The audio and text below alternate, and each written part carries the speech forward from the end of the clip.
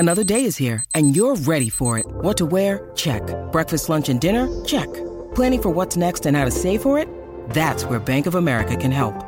For your financial to-dos, Bank of America has experts ready to help get you closer to your goals. Get started at one of our local financial centers or 24/7 in our mobile banking app. Find a location near you at bankofamerica.com/talktous. What would you like the power to do? Mobile banking requires downloading the app and is only available for select devices. Message and data rates may apply. Bank of America N.A., member FDIC. When you need mealtime inspiration, it's worth shopping Kroger, where you'll find over 30,000 mouth-watering choices that excite your inner foodie. And no matter what tasty choice you make, you'll enjoy our everyday low prices, plus extra ways to save, like digital coupons worth over $600 each week. You can also save up to $1 off per gallon at the pump with fuel points. More savings and more inspiring flavors make shopping Kroger worth it every time. Kroger, fresh for everyone. Fuel restrictions apply.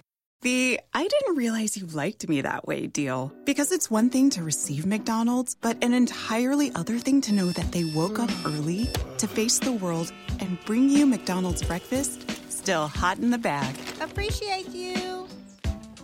There's a deal for every morning. Now grab 2 loaded sausage burritos for only $3. Prices and participation may vary. Single item at regular price. Cannot be combined with any other offer or combo meal. Ba-da-ba-ba-ba. This podcast episode is brought to you by Coors Light. These days, everything is go, go, go. It's nonstop hustle all the time. Work, friends, family. Expect you to be on 24/7? Well, sometimes you just need to reach for a Coors Light because it's made to chill. Coors Light is cold lagered, cold filtered, and cold packaged. It's as crisp and refreshing as the Colorado Rockies. It is literally made to chill.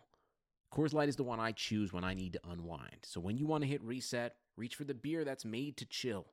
Get Coors Light in the new look delivered straight to your door with Drizzly or Instacart. Celebrate responsibly. Coors Brewing Company, Golden, Colorado. The Madhouse Chicago Hockey Podcast is brought to you by Triple Threat Sports, Marishka's in Crest Hill, Dr. Squatch Soap Company, and by Fry the Coop. Here are your hosts, NBC Chicago's James Naveau and 670 The Score's hockey guy, Jay Zawaski. Let's drop the puck.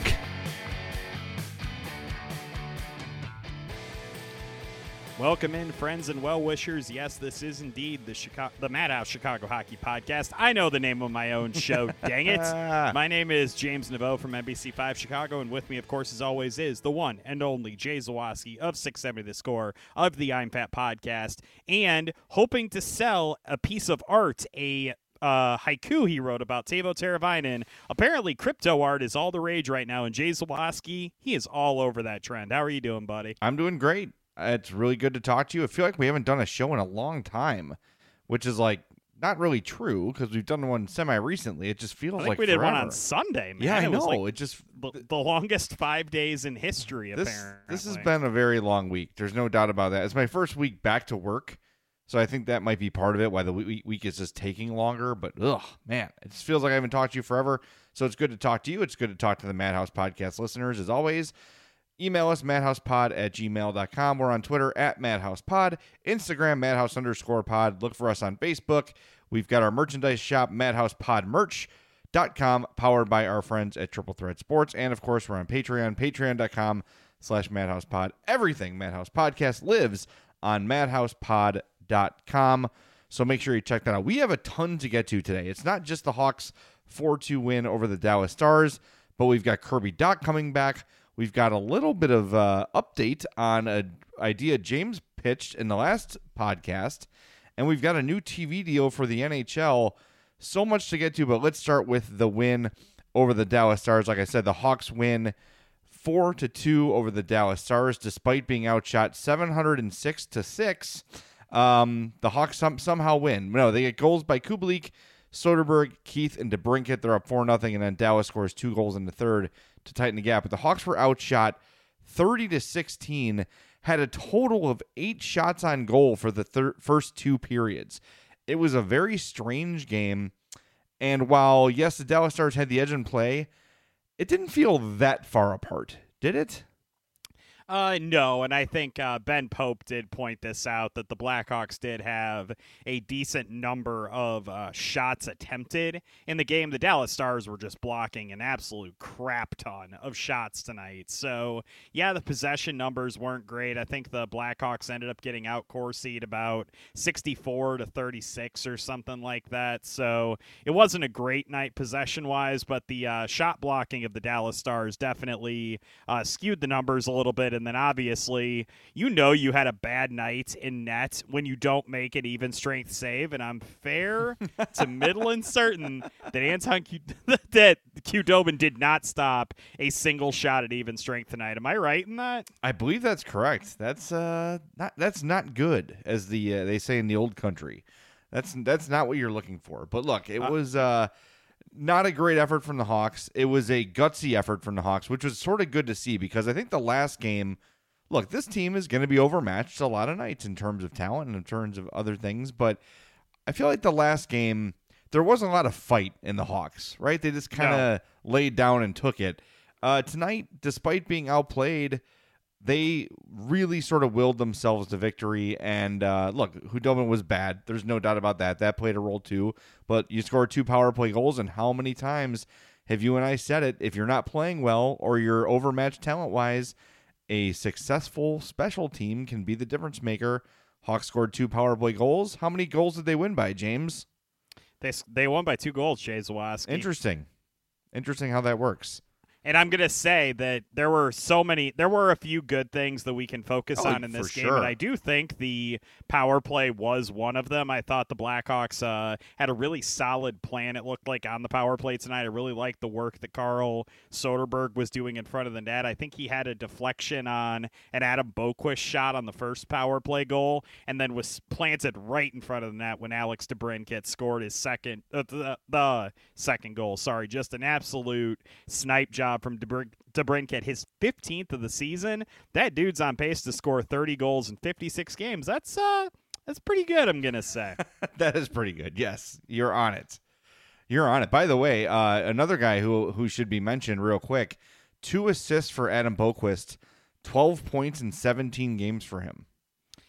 I'm telling you, man, you go on that COVID list, you come back with superpowers. I think the Blackhawks are starting to learn that. Yeah, and Boquist, DeBrincat, I don't want to stop on him, because there were several moments in this game where he just blew past Dallas Stars defenders.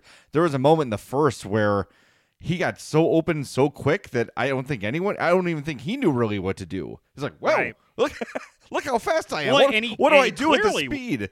He clearly was pissing him off, because Heiskanen committed a penalty later in the game, which was just a really dumb interference penalty. He was like, I am not getting beaten into that corner again. I am not going to let you go and retrieve the puck on that dump in. I am going to take a 2-minute seat just to make sure that you don't make me look bad again. It was really hilarious watching the Dallas Stars shoot themselves in the foot repeatedly during the second period of the game especially, and the pace of Alex DeBrincat did have a bit to do with that, just because the Stars had no answers for him tonight. Yeah, and by the way, I want to see if you notice this too, and maybe I was just looking for it a little bit, but did you notice that the Stars were putting a little extra stank on it when they were hitting Matthias Janmark? They were really going after him. I had noticed they were going after Connor Murphy. They were going after hard. Murphy had another kind of borderline hit tonight, so that may have been part of the reason why that happened. Yeah, that could be, but I wonder. I don't want to. I'm not going to make anything out of it, but I just did notice that. No, let's make something out of it. Let's start beef. The Dallas Stars hate their former teammate Matthias Janmark. Why? I mean, what could a guy like Matthias Janmark possibly do to them? He's be not like Alex Burrows or Rafi Torres, for God's sake. No, I don't think so. I just noticed, like, wow, they seem to be. Maybe it just worked out where he just took a bunch of hits, but I guess when you're a guy that goes in corners, it's going to happen more often. So, what kind of name is Matthias? Bam. That's a little bit. That's not good. You're implying some things there that once again, James Naveau at. You can reach him just like Troy Murray did. So listen, Mr. Bus Tosser, did you point that out to Troy, or did he hear that organically? Out of the blue, he texted me, and I later asked him, like, "Do you actually listen, or did someone tell you?" He's like, "No, someone told me." But he had the specifics, man. He said, "Tell James I'm coming after him." He knew. Really funny. Yes, because I was so vehement in my criticism of a Troy Murray. I hate that guy totally. Yeah, You're gonna make that a new drop on the podcast, by the way. He said, "I'm coming after James. Lucky you stuck up for me. I hope all is well." And then he's gonna cross check me or something, and all because I'm correct, which is that's the thing that I can kind of hang my hat on, is that I'm right. I know how to define a 500 hockey team, and I disagree with Troy on this fact. There's not much I disagree with him on. I really like him. I just think he's wrong about that. Is that so wrong? No, I don't think the truth of the matter, too, is I listened back to the podcast, as I always do, so I can self-scout and realize how bad I am at my job. I noticed that I actually ended up agreeing with you, too. Yes, you did. So I'm glad you admitted that to the people. I didn't want to be the one who brought it up. No, yeah. So I don't think if Troy kills you, I will be there with you, taking the beating from him as well. Okay, a couple other guys I want to mention in this game. Nice to see Kevin Lankinen bounce back with a strong performance. Didn't like Hintz's goal, but it's late, kind of not garbage time. There was still 9.5 left in the game or so. But aside from that, he was outstanding. Really strong in his net, really strong positionally. That's the Lankinen we saw all year. He was named the game's #1 star. I think that's probably appropriate if you're not going to give it to DeBrincat. And Brandon Hagel in the third period, Dallas had scored their second goal. There was about 5.5 minutes left in the third. An odd man break was developing, and Hagel got on his horse and just backcheck. It was sort of a small thing. They didn't even really mention it on the broadcast. But Hagel's on his horse, flying as fast as he can, back into the Hawks' defensive zone, and just, boom, kind of bops the stick of the Stars player, breaking up a potential 2-on-1. Those little things, man, those add up, and those can be the difference. If Dallas scores on that play, it's 4-3. It's a totally different ballgame. 4-3 with 5.5 minutes to go, that's tough. That's all the momentum in Dallas's favor. So little plays like that can make all the difference. And one more I wanted to mention, too, Adam Boqvist in the second period. Hawks are on the power play, give the puck away in their zone. Boqvist breaks up a pass that would have led to an odd man rush for Dallas. He's starting to make those little defensive plays too. Mm-hmm. And while the defensive game still has a ways to go to catch up to his offensive game, that gap is closing. And I've been really pleased with what we've seen from Adam Boqvist since his return. Again, 2 assists in this game. I have not even looked up his metrics, and I know if I do, I'll be probably embarrassed. No, he was actually pretty good. He was, for all things considered, 42.86% Corsi. That's a 952 Corsi for relative, so better than the average of the team. So solid game for him, and I really like what he's been showing lately for the Hawks. Yeah, if you wanted to use Corsi to potentially deflate one of your arguments, Brandon Hagel was a 20% tonight. So if you want to selectively pick out Corsi to potentially make yourself look bad, I would go in that direction. It's just, there were just so many instances of Hagel. Even there were a couple times where he tried to stop an icing and just didn't do it. But that guy is 100% motor all the time. And that, it's very Andrew Shaw-like, and I know we keep saying it, and I'm sure people are tired of that comparison, but it's hard to come up with a better comp than that for him. I just need to see him put the puck in the net. He had a great scoring chance tonight, and he did not put a good shot on it. No, it was right in the goalie's chest. But he's got 7 assists. Yeah, I mean, I'm not going to knock the guy. He does have 7 helpers, and we've talked about his passing being a really good thing. And, I mean, if you're going to aggressively go get the puck in the corners and in the middle of the ice like he does, if you can pass, too, that is a really dangerous weapon. And that's one that kind of gets overlooked a little bit when you look at all the other stuff that Brandon Hagel does well. He's a solid passer, man, and if he can combine that with speed, that is a tremendous weapon for the Blackhawks. Well, who stood out for you tonight? I mentioned a few guys. I want to see who you have on your list. I did. I was going to mention Boqvist as well. Obviously, the 2 assists. You're never going to, fault a guy, an offensive-minded guy, for getting 2 assists in a game. I really liked what he did there. He also had 3 blocked shots. Something that's been driving me absolutely insane about the Blackhawks lately, especially on the penalty kill, is they have just been completely unwilling to get into shooting lanes and to block shots. They're kind of doing this little Olay thing. I don't know if it's because Calvin DeHaan almost got liquidated liquefied by a shot a few games ago or what it is, but the Blackhawks have just been very scared to do that. And tonight you had DeHaan and Connor Murphy both had 5 block shots. Adam Boquist had 3. So hopefully showing a little bit of grit and grind there. I think you do want those guys blocking shots and keeping some stuff away from Kevin Lankinen. So really good to see that. And then I know I mentioned him earlier, but Carl Soderberg is continuing, I think, to make some really good progress for the Blackhawks. He had a goal, obviously, tonight, had a couple of shots. He, too, had 3 block shots, and he had 3 hits in the game, just making an impact all over the ice. I know a lot of people on Twitter were kind of bringing up the same topic over and over again about whether or not it was actually going to be a good idea to trade him at the deadline, even though he is an expiring deal and could be a really intriguing piece for a team that's looking for kind of a second or third line center to kind of play that role for them going down the stretch. I'm still not quite there yet in terms of, oh, you can't have my Carl Soderberg. He's a critical veteran presence on a potential playoff team. But I'll be damned if that dude has not come back from a little bit of a sluggish start. That dude has absolutely roared back, and there is a reason why he's getting significant playing time on the power play, shorthanded and at even strength. That dude is doing a lot of things well right now, and I've got to give him praise for the way that he played tonight. Yeah, he's been solid in that presence in front of the net. I really liked the way Jamal Mayers described screening a goalie. He said basically, you just play goalie. Right? Just try to square yourself to the puck, get in front, and get a nice clean angle at it because you know that's what the goalie behind you is trying to do as well. That's it's like the simplest way to, there's like sometimes you hear something and it just makes it click. That to me, if I was a guy whose job it was to be in front of that, just play goalie. I'd be like, oh, yeah, that makes sense. I know here's, just the sort of angle to take. And I don't know. I thought that was an interesting way to describe it. But Soderberg's been really, really solid at that. And they knew that's what they were getting when they signed him. He's done that throughout his career. Right. Your comment on the trade thing leads us to our next little segment here. But first, I want to tell our friends about Dr. Squatch, Natural Soap Company. We've been talking to you guys about Dr. Squatch for over almost a year now. Maybe May or so we got into Dr. Squatch.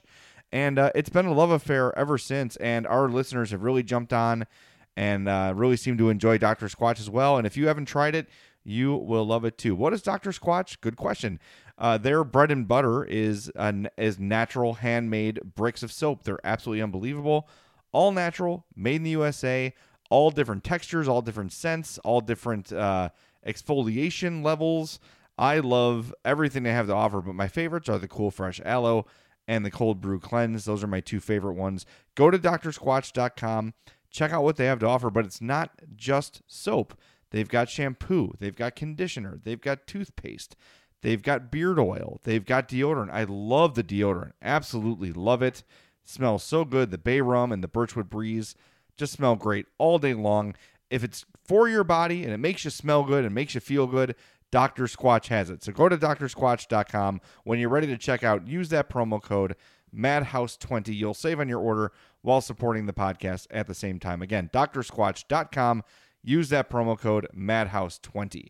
All right, so last podcast, James, you sort of reestablished an idea you had that you presented during our Hot Mic broadcast, and it was basically, with all this cap space, the Blackhawks are in a unique position where they can, air quotes, help out a contender by taking on a big contract that's expiring so teams can make trades they want to make. Very often in the past, the Hawks have had to be on the other end of that trade where they would say, hey, you got to take this contract, but if you do, we'll give you a pretty good prospect for you taking this off our hands. Mm-hmm. After you said that, I reached out to one of my top sources, and they flat out told me that's why we are saving the cap space we have. That is their plan. The plan is to take on some bad contracts in hopes of saying, all right, you've got this $4.5 million contract that's kind of holding you up from making a trade you really want to make. Give us the contract. We'll take it on for the next, for the rest of the season. But you're giving us this prospect we really like, or you're giving us a draft pick too. And they're working from a place of power. Now, that said, no one knows what the trade deadline this season is going to look like. We don't know how active it's going to be. We don't know if teams are going to be wanting to make trades or not. The uncertainty of the cap and everything, all of it. It might make for a weird, inactive trade deadline, or it could be a totally normal trade deadline where moves are happening all the time. But I'm just telling you, James, your idea was right on. I was told directly from a source that is indeed their plan, and they're stockpiling cap space for that reason. When I tweeted that out, a very good question said, isn't that incongruous with the development plan? And I could see why you'd say that, right? If you're going to take on a bad contract, but Joe Blow makes $4.5 million and he's 33 years old, well, he's on your team, you're going to play him, right? Sure. But if you're getting assets back, yeah, maybe you sit down a Matthew Highmore or somebody else to play this veteran, but long term, you're adding assets to help you down the road. So it's sort of a different approach to the same outcome. Plus, keep in mind, like you said, James, I know I'm talking a lot here. I'm sorry. It doesn't mean that that they wouldn't trade Soderberg or wouldn't trade Janmark either, right? So, maybe a team has $500K in cap space and they really want Soderberg, so the Hawks will take some. I mean, there's lots of ways to make this work.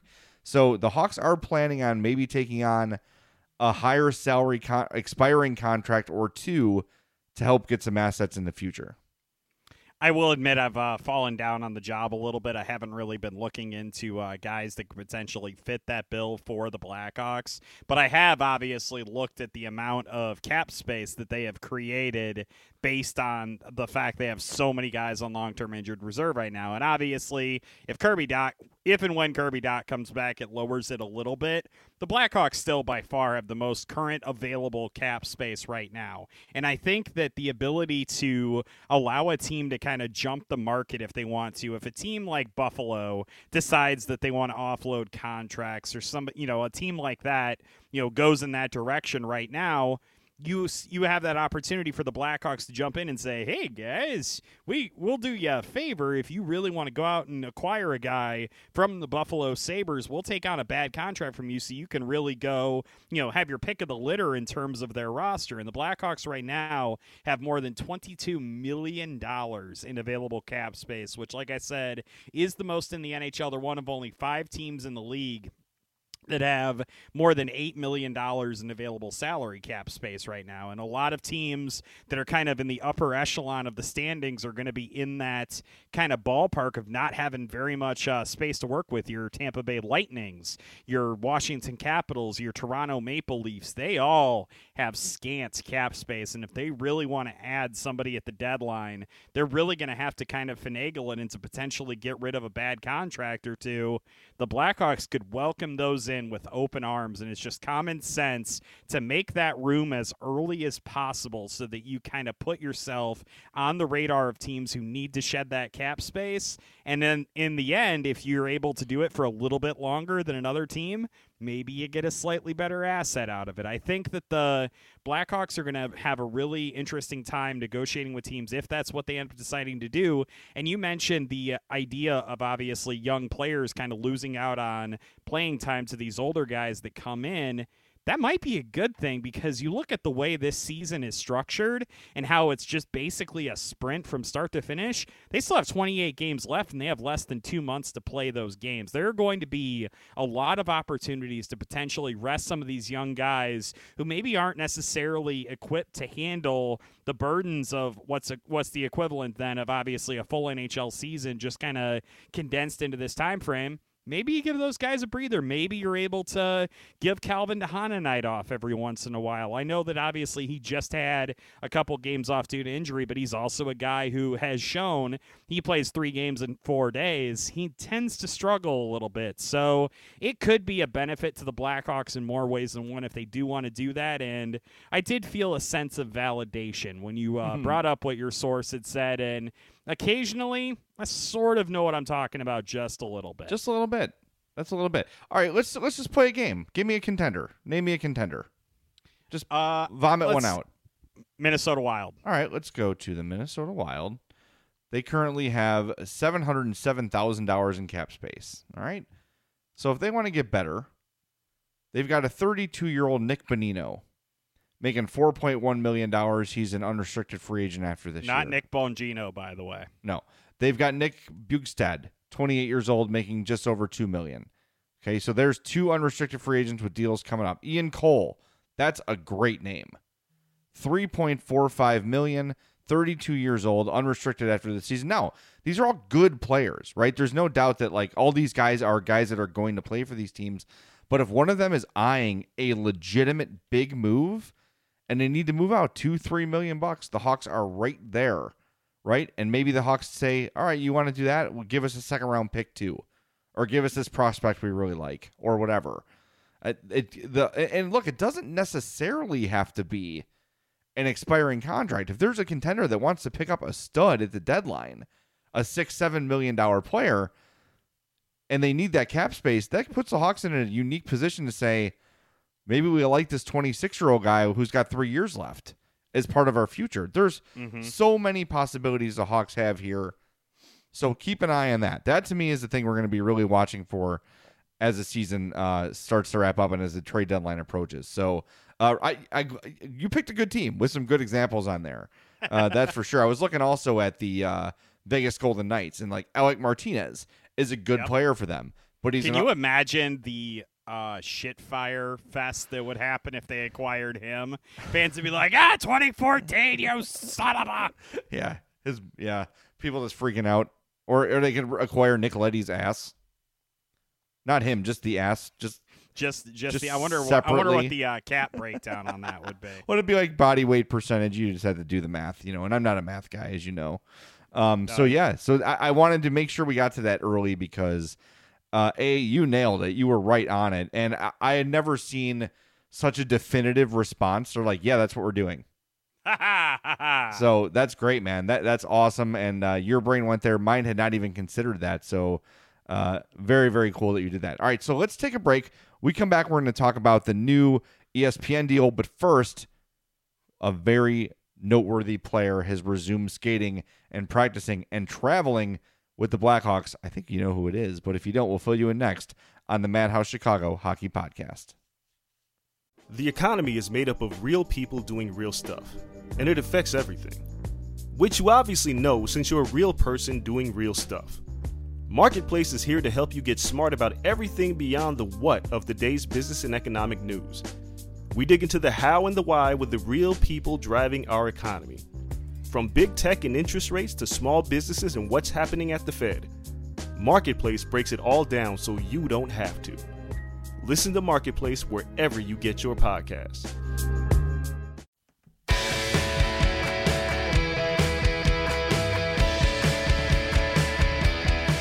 Welcome back into the Madhouse Chicago Hockey Podcast. Jay Zawaski here in Homewood. James Naveau out there in Bourbonnais. Our friends at Marishka's are out there in Crest Hill, 604 Theodore Street. They are family owned and operated since 1933. And you can tell, you go into Marishka's, it is a family run place run with love for generations. The food hasn't changed. The restaurant hasn't changed much. It's just an incredible place to go. And bring your family. Bring your friends. You will not regret it. It is a place will become a regular if you've never been before. It's legendary out there in the Southwest Burbs. And if you go, you'll understand why. The poor boys, the steaks, the chops, the seafood, the double baked potato, the onion rings, everything at Marishka's is absolutely delicious. Handmade from scratch. Just some of the best food you've ever had. So go visit our friends out there in Crest Hill, the Zadralovich family, 604 Theodore Street. Go to Marishkas.com or visit Facebook.com/Marishkas. That's MERICHKAS. They're closed only on Christmas, Easter, the 4th of July, and Thanksgiving. So go there and tell them that the Madhouse Podcast sent you and that they love you and that you love them. All right, so the big news, sort of unexpected, came out earlier this week. Kirby Dach taking the ice for practice, looking good, stick handling, traveling with the team.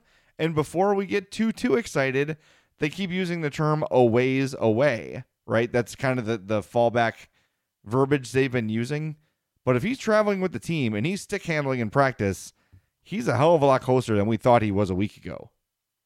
Yeah, and I mean, we've obviously talked a lot about what's going to be required of him to kind of make his way back, and that does include building up the strength in his wrist. And very clearly, if they have him stick handling and they have him out there for more than just like a drill or two, they're very confident in where he is in his recovery. And I know that they're kind of sticking to that late April timeline. I think is kind of where they're still at, but if he can get back any sooner than that, that essentially functions as a trade deadline acquisition that you don't have to give up any capital for other than salary cap space, right? Like that's, to me, that is the best of both worlds. You get a young guy back. Ideally, you're still in the middle of a playoff race at that point, and it just would be so awesome to see him back out on the ice. And it was so surprising and so, I guess, so pleasantly surprising to hear that he was back out on the ice this week, even though the Blackhawks are still being very, very cautious with him. I don't think there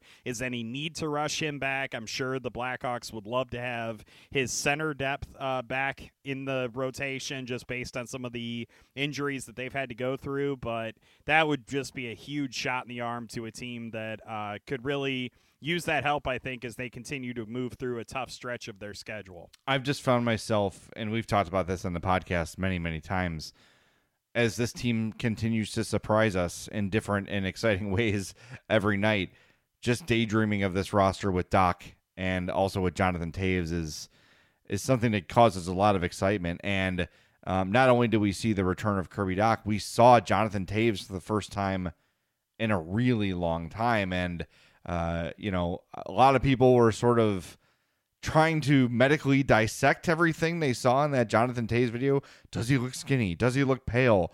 Are his eyebrows thin? All these Twitter doctors. It's like, look, he's there. He looks healthy. He said, I'll see you soon, which, that could just be nervous chatter. But it was good to see Jonathan Toews, and I think, again, this is just me speculating. I know nothing. We're keeping nothing from you guys. I swear to it. There's nothing I know that we're not telling you. But the fact that he was made, to be seen, I think indicates something good more than something bad, right? Hope so. I think it says, hey, look, he's ready to be seen. He's ready to talk. It really troubled me when he was not there for the opening game. That was the first time, aside from the initial announcement, where I was like, whoa, he's not even at the opening game, like in a skybox or on the bench waving. Like, he's just not even there. And that really spooked me. So to see him make the video for Patrick Kane and look good and look, I don't know. Everyone looks like crap on an iPhone video. He looked a lot better when they put it on TV. I thought he looked better on the TV broadcast than he did on Twitter. I think the video quality might have had something to do with it. Yeah, definitely. So it was just good to see him again. And the responses to the tweet were just Hawks fans, with the crying emoji and the gifs and everything. And, please come back. We miss you. It was kind of cool to see. And I think we're having a week here with, Patrick Kane reaching 1,000 games and Brent Seabrook retiring and Jonathan Toews popping up for the first time in forever. It's been kind of an emotional roller coaster for Hawks fans this week. And that Jonathan Toews video was a cherry on top. And then how about the Hossa video and the Dominic Hasek video? That was awesome. I'm like, who's this old man? Like, it's Dominic Hasek? Oh, my God. The sands of time come for us all. And he gave the, really cheesy thumbs up at the end. But it was funny. It was cool. And Hossa saying, it's been really cool to watch you become this two-way player. And then kind of jabs at him like, I never thought I would say that. Or I can't believe I'm actually seeing it. It was just a cool, I don't know. It's too bad that game sucked as bad as it did. Because it should have been a really great night. But, man, just to see, it has been an emotional week for Hawks fans, that's for sure. Yeah, and it's obviously with the retirement of Brent Seabrook and then with the 1,000th game of Patrick Kane, again, it just is another example of time basically coming for us all. I know we mentioned on our last broadcast that the the tribute that they were running on NBCSN for Patrick Kane, where all the young players like Matthew Tkachuk were, "We loved you growing up, Kaner," and it's just me slamming my head into a desk repeatedly the entire time as we watch that, because it's just, I'm so old, this is the worst.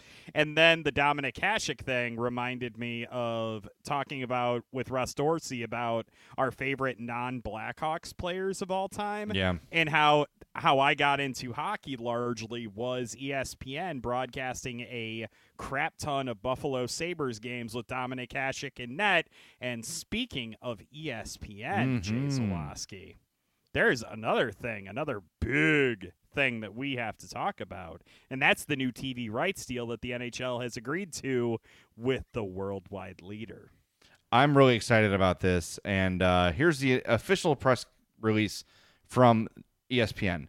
NHL hockey games will return to ESPN starting with the 2021-22 season. ESPN and the NHL announced a 7-year deal on Wednesday, returning hockey to ESPN for the first time since 2004. Included will be 25 regular season games on ESPN or ABC, early round playoff series, and one conference final each year, 4 Stanley Cup Final Series on ABC, and more than 1,000 games per season streaming on ESPN+. ESPN Plus and Hulu will become home to 75 ESPN-produced exclusive telecasts per season. The deal also includes opening night games, the NHL All-Star Game and Skills Challenge, and other special events. The NHL's out-of-market streaming package, NHL TV, is also moving to ESPN Plus as part of its subscription offerings. So you no longer will have to pay for NHL TV and ESPN Plus separately. You'll just have to pay your ESPN Plus subscription, something I've obviously been doing for quite a while. That was mind-melting to me when I saw that the NHL was kicking its longtime streaming service to the curb. I honestly, having had all but basically the NFL streaming packages in my life, I have to say NHL TV has held up really well in terms of quality. I was slightly surprised to see that they were going in that direction, but I'm not going to complain about it, and neither is my wallet. No, it's way cheaper, and way better. You know, I'm really excited. Way more about offerings, obviously. Definitely, I want to see if I can get this to work. I want to see if I can play work? the ESPN theme. Yeah, it's back. And they said they were bringing the theme back, which I love, because that's on the Mount Rushmore of sports theme songs, right? That is so good. Let's bask.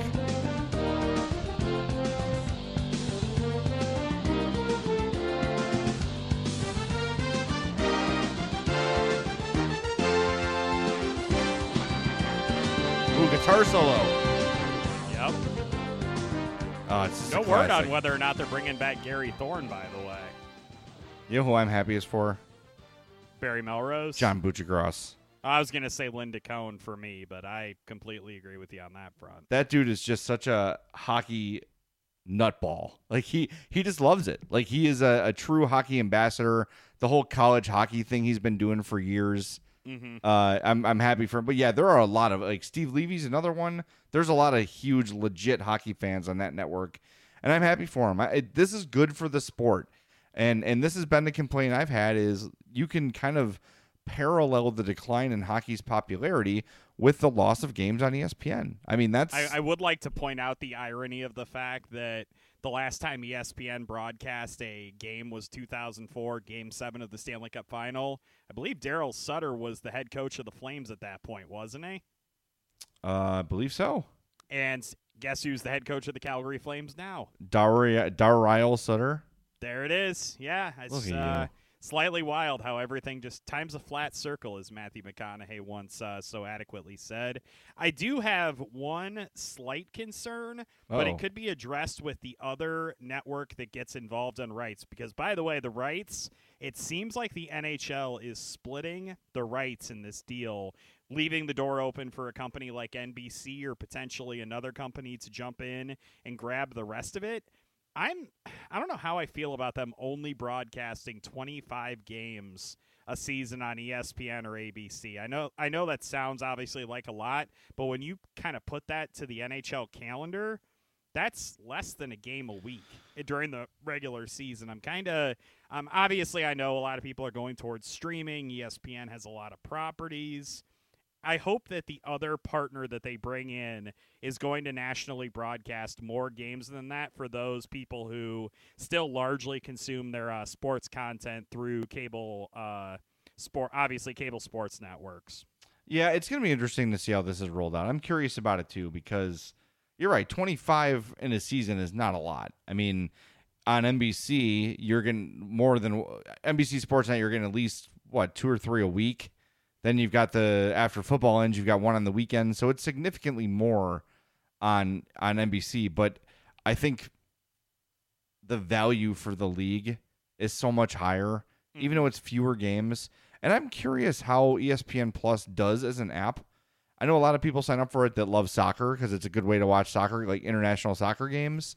It's also the only way to buy UFC fights, too. Yeah, so I think, people are cutting the cord more, which is ironic because I finally was like, screw it, I'm just getting Xfinity because I can't be chasing marquee sports all the time. Yep. Because I need it for my job. I have to have Cub games in my life or I will be fired. So chasing that around was like, screw it, I'm just paying for Xfinity. That's it. I'm done with it. Jay. Well, I know, but it's frustrating. You're trying to save money, you're trying to find a different way, and it becomes very, very difficult to do. So this is really good news for the league, really good news for hockey fans, and I think it's good for the growth of the game because it's going to get what it means is ESPN will put hockey on SportsCenter, and they'll talk about it on their talking head shows, and that's going to make a difference. That's huge for the growth of the game. I'm also really curious to see if NBC does re-up. I know, obviously, NBCSN is going away later this year. I'm not sure. They planned on having games on USA Network potentially. I know, obviously, NBC also has the streaming service Peacock. I would imagine that that's kind of out the window now if all the games are going to be available on ESPN+. I'm very curious to see how the rights structure looks, and it does seem like a couple of Stanley Cup finals are going to be available for whatever other network joins on. Could you potentially see the NHL move to CBS? I know that that's something I've seen floated out there. If NBC isn't going to aggressively go after the remainder of the rights deal, we could see a huge seismic shift in the availability of hockey games on TV and on streaming platforms. And wouldn't you just kill to have Jim Nantz call a Stanley Cup final? That would be really interesting. Hello, friends. We're at Madison Square Garden, and Artemi Panarin just scored 4 goals on the Blackhawks, making Jay look stupid for another year. And that's literally all he would say. Just everything that happens is, in order to make Jay Zawaski look incredibly stupid, this thing happened. Yeah. Well, it'd be easy. It would happen very, very often. By the way, we should saying that. Stop it. I know. We should clear up, too. If you're in Chicago, Hawks games will still be on NBC Sports Chicago.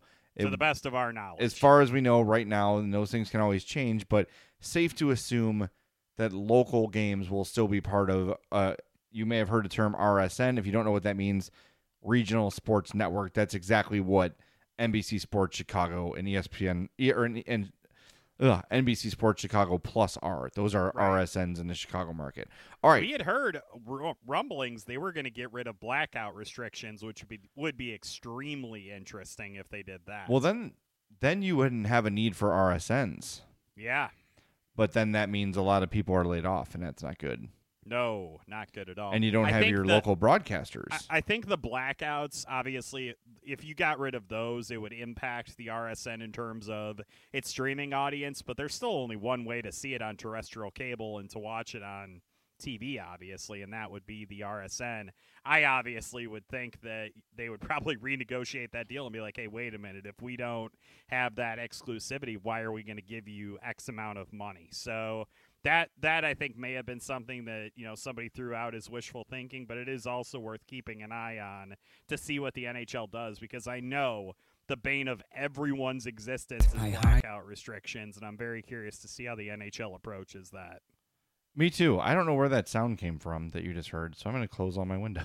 That was very strange. Sorry, everybody. All right, before we wrap up, we want to send a note of congrats to our friends at Fry the Coop. They opened up their Tinley Park location. It is open. That is the best news ever. Instagram post of the line that was there. You're god dang right I saw it. Of course I did.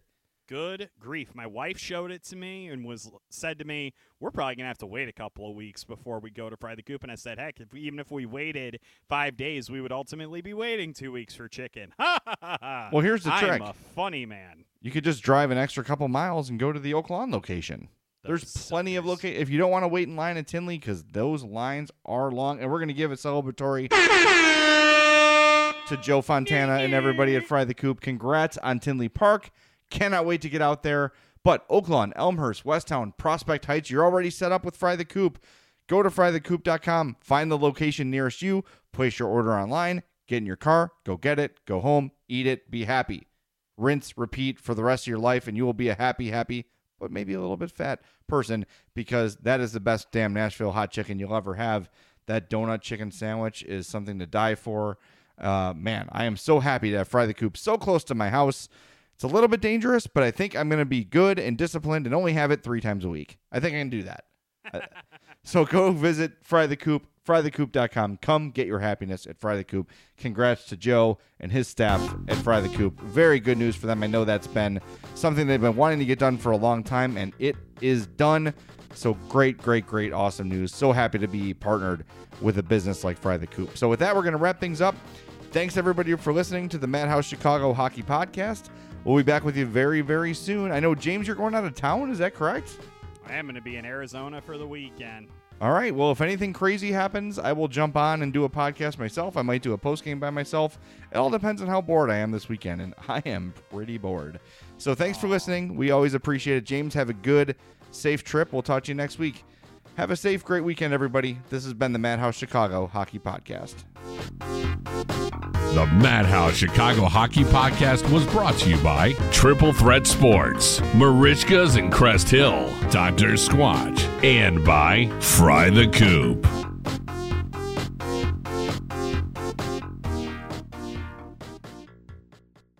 I'm Amira Rose Davis, historian and co-host of the sports podcast Burn It All Down. And now I'm hosting the new season of American Prodigy, all about Black girls in gymnastics. For the last 40 years, Black gymnasts have moved from the margins to the core of the sport and changed gymnastics along the way. Now, they tell their stories. You'll meet trailblazers like Diane Durham, superstars like Jordan Childs, and everyone in between. Listen to American Prodigies on Apple Podcasts, Spotify, Stitcher, or wherever you get your podcasts.